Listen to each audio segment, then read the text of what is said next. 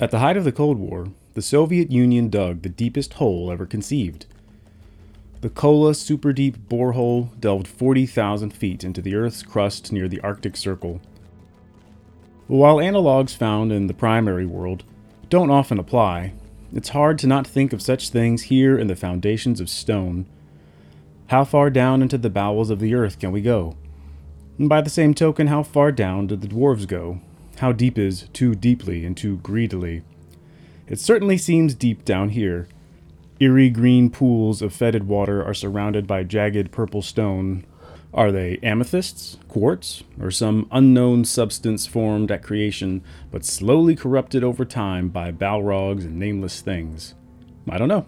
And if the dwarves keep such records, they are closed to the rest of us. And what we do know is that here at the bottom of the world, among the fungal plagues and alien wombs and foreign rocks, there is a stair, and it just keeps going up. It's the Endless Stair, and you are listening to Beneath Your Feet. The history of the Endless Stair goes hand in hand with the history of Moria itself. Ages ago, when the world was young, Durin, first and deathless, awoke in Gundabad.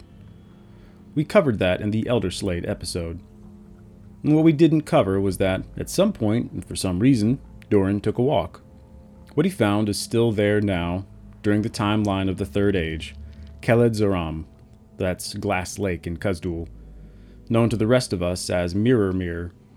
There, Durin saw reflected in the perfectly still water the image of a crown of stars. A marker, Durin's Stone, was set there to commemorate the occasion, and it remains there today, albeit threatened by the presence of orcs come down from the nearby Misty Mountains. That symbol, Durin's starry crown, now marks the doors of Moria. But before it was Moria, the Black Pit, it was Khazad-dûm, the mansions of Durin's folk.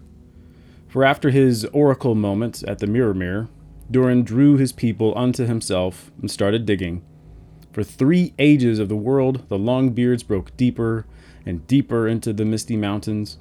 Level upon level, hall upon hall, they wrought their craft and spread the name of their work. For the Silmarillion tells us that as far away as Beleriand in the First Age, among the dwarves of Novgorod and Belegost and beyond, the name of Khazad-dûm was known. And when the First Age ended and Beleriand was sundered and the world was changed, all those displaced dwarves made for Khazad-dûm like bees to a hive. And by their arrival, and the arrival of more dwarves throughout the ages, was the greatness and majesty of Khazad-dûm increased.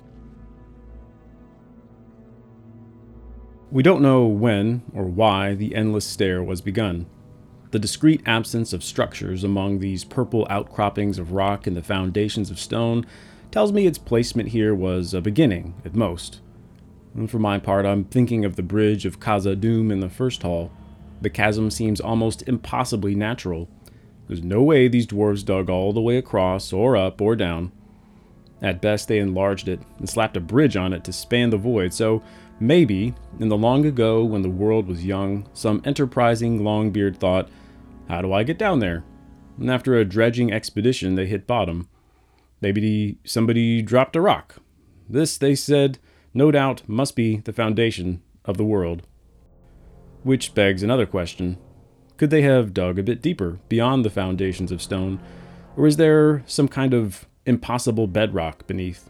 And the fact that the great chasm of the first hall ends here seems reason enough to take it as the terminus. Let's assume that this was where the order was given to begin an impossible work, a generational work fit only for the folk of Aule to complete, a stairway from the deepest depths to the highest of heights. And as I say, we don't know how long it took. Gondolin, the great hidden city of the Noldor, took only 75 years to complete. The closest comparison we can make from our primary world is the Great Wall of China, which took about 2,000 years to finish. If the entire history of Khazad-dûm spans almost twice that amount of time, we can assume the Longbeards had some spare discretionary hours to construct a miles-high staircase. The steps begin their journey in the terrifyingly dank foundations of stone, but the way up is shut, having been broken and nearly destroyed during the battle between the Balrog and the wizard Gandalf, a pile of rubble stops us in our tracks. And this bears mentioning because, at least in the Lord of the Rings Online, the fulcrum around which all the many happenings of Moria spin is the passing of the Fellowship of the Ring, and especially the defeat of Durin's Bane. Various orc tribes are running rampant, nameless things and ancient evils have been stirred up. There's a fungal plague infecting flora and fauna. The Iron Garrison dwarves are seeking to reclaim the place. And there's even a sorcerer of Dol Guldur mucking about, all because of the power vacuum left by the destruction of the Balrog. The terrible creature, who had been lying in wait since the end of the First Age, who drove Durin's folk from their ancestral home and even kept them out at the height of their power, is no more. And all it took to finish the job was an epic battle down to the bottom of the world and back again, and thus the damage and the impediment to my exploration. Oh well.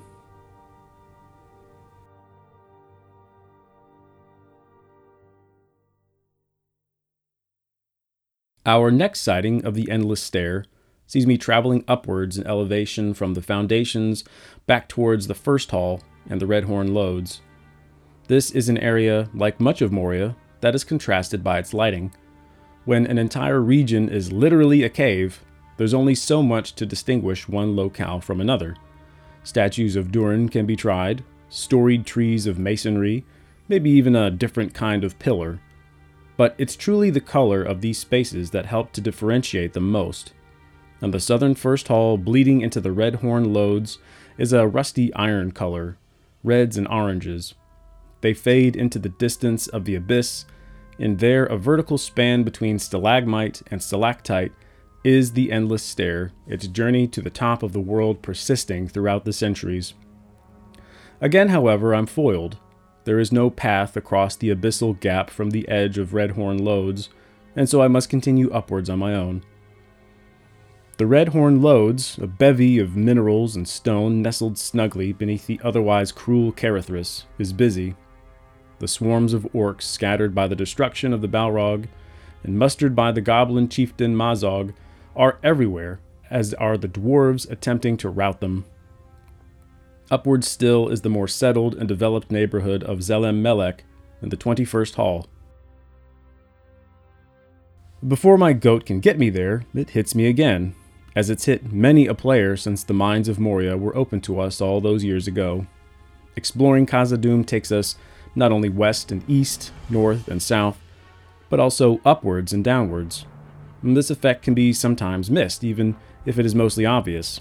We're so used to simply moving atop the surface of the world that we might neglect to see just how drastically our elevation changes as we traverse the mines, especially as we continue to ponder the Endless Stair. And ponder I must, for through the 21st Hall and beyond the chamber of Mazarbul is Durin's Way, and just to the north of Yazargund is the brightest, clearest sighting of the Endless Stair yet. In fact, it's the last glance I'll steal before my journey takes me to its frigid endpoint. Here we get a proper look at the thing, a spinning turret of gray stone dotted with statues of Durin still intact despite centuries of neglect.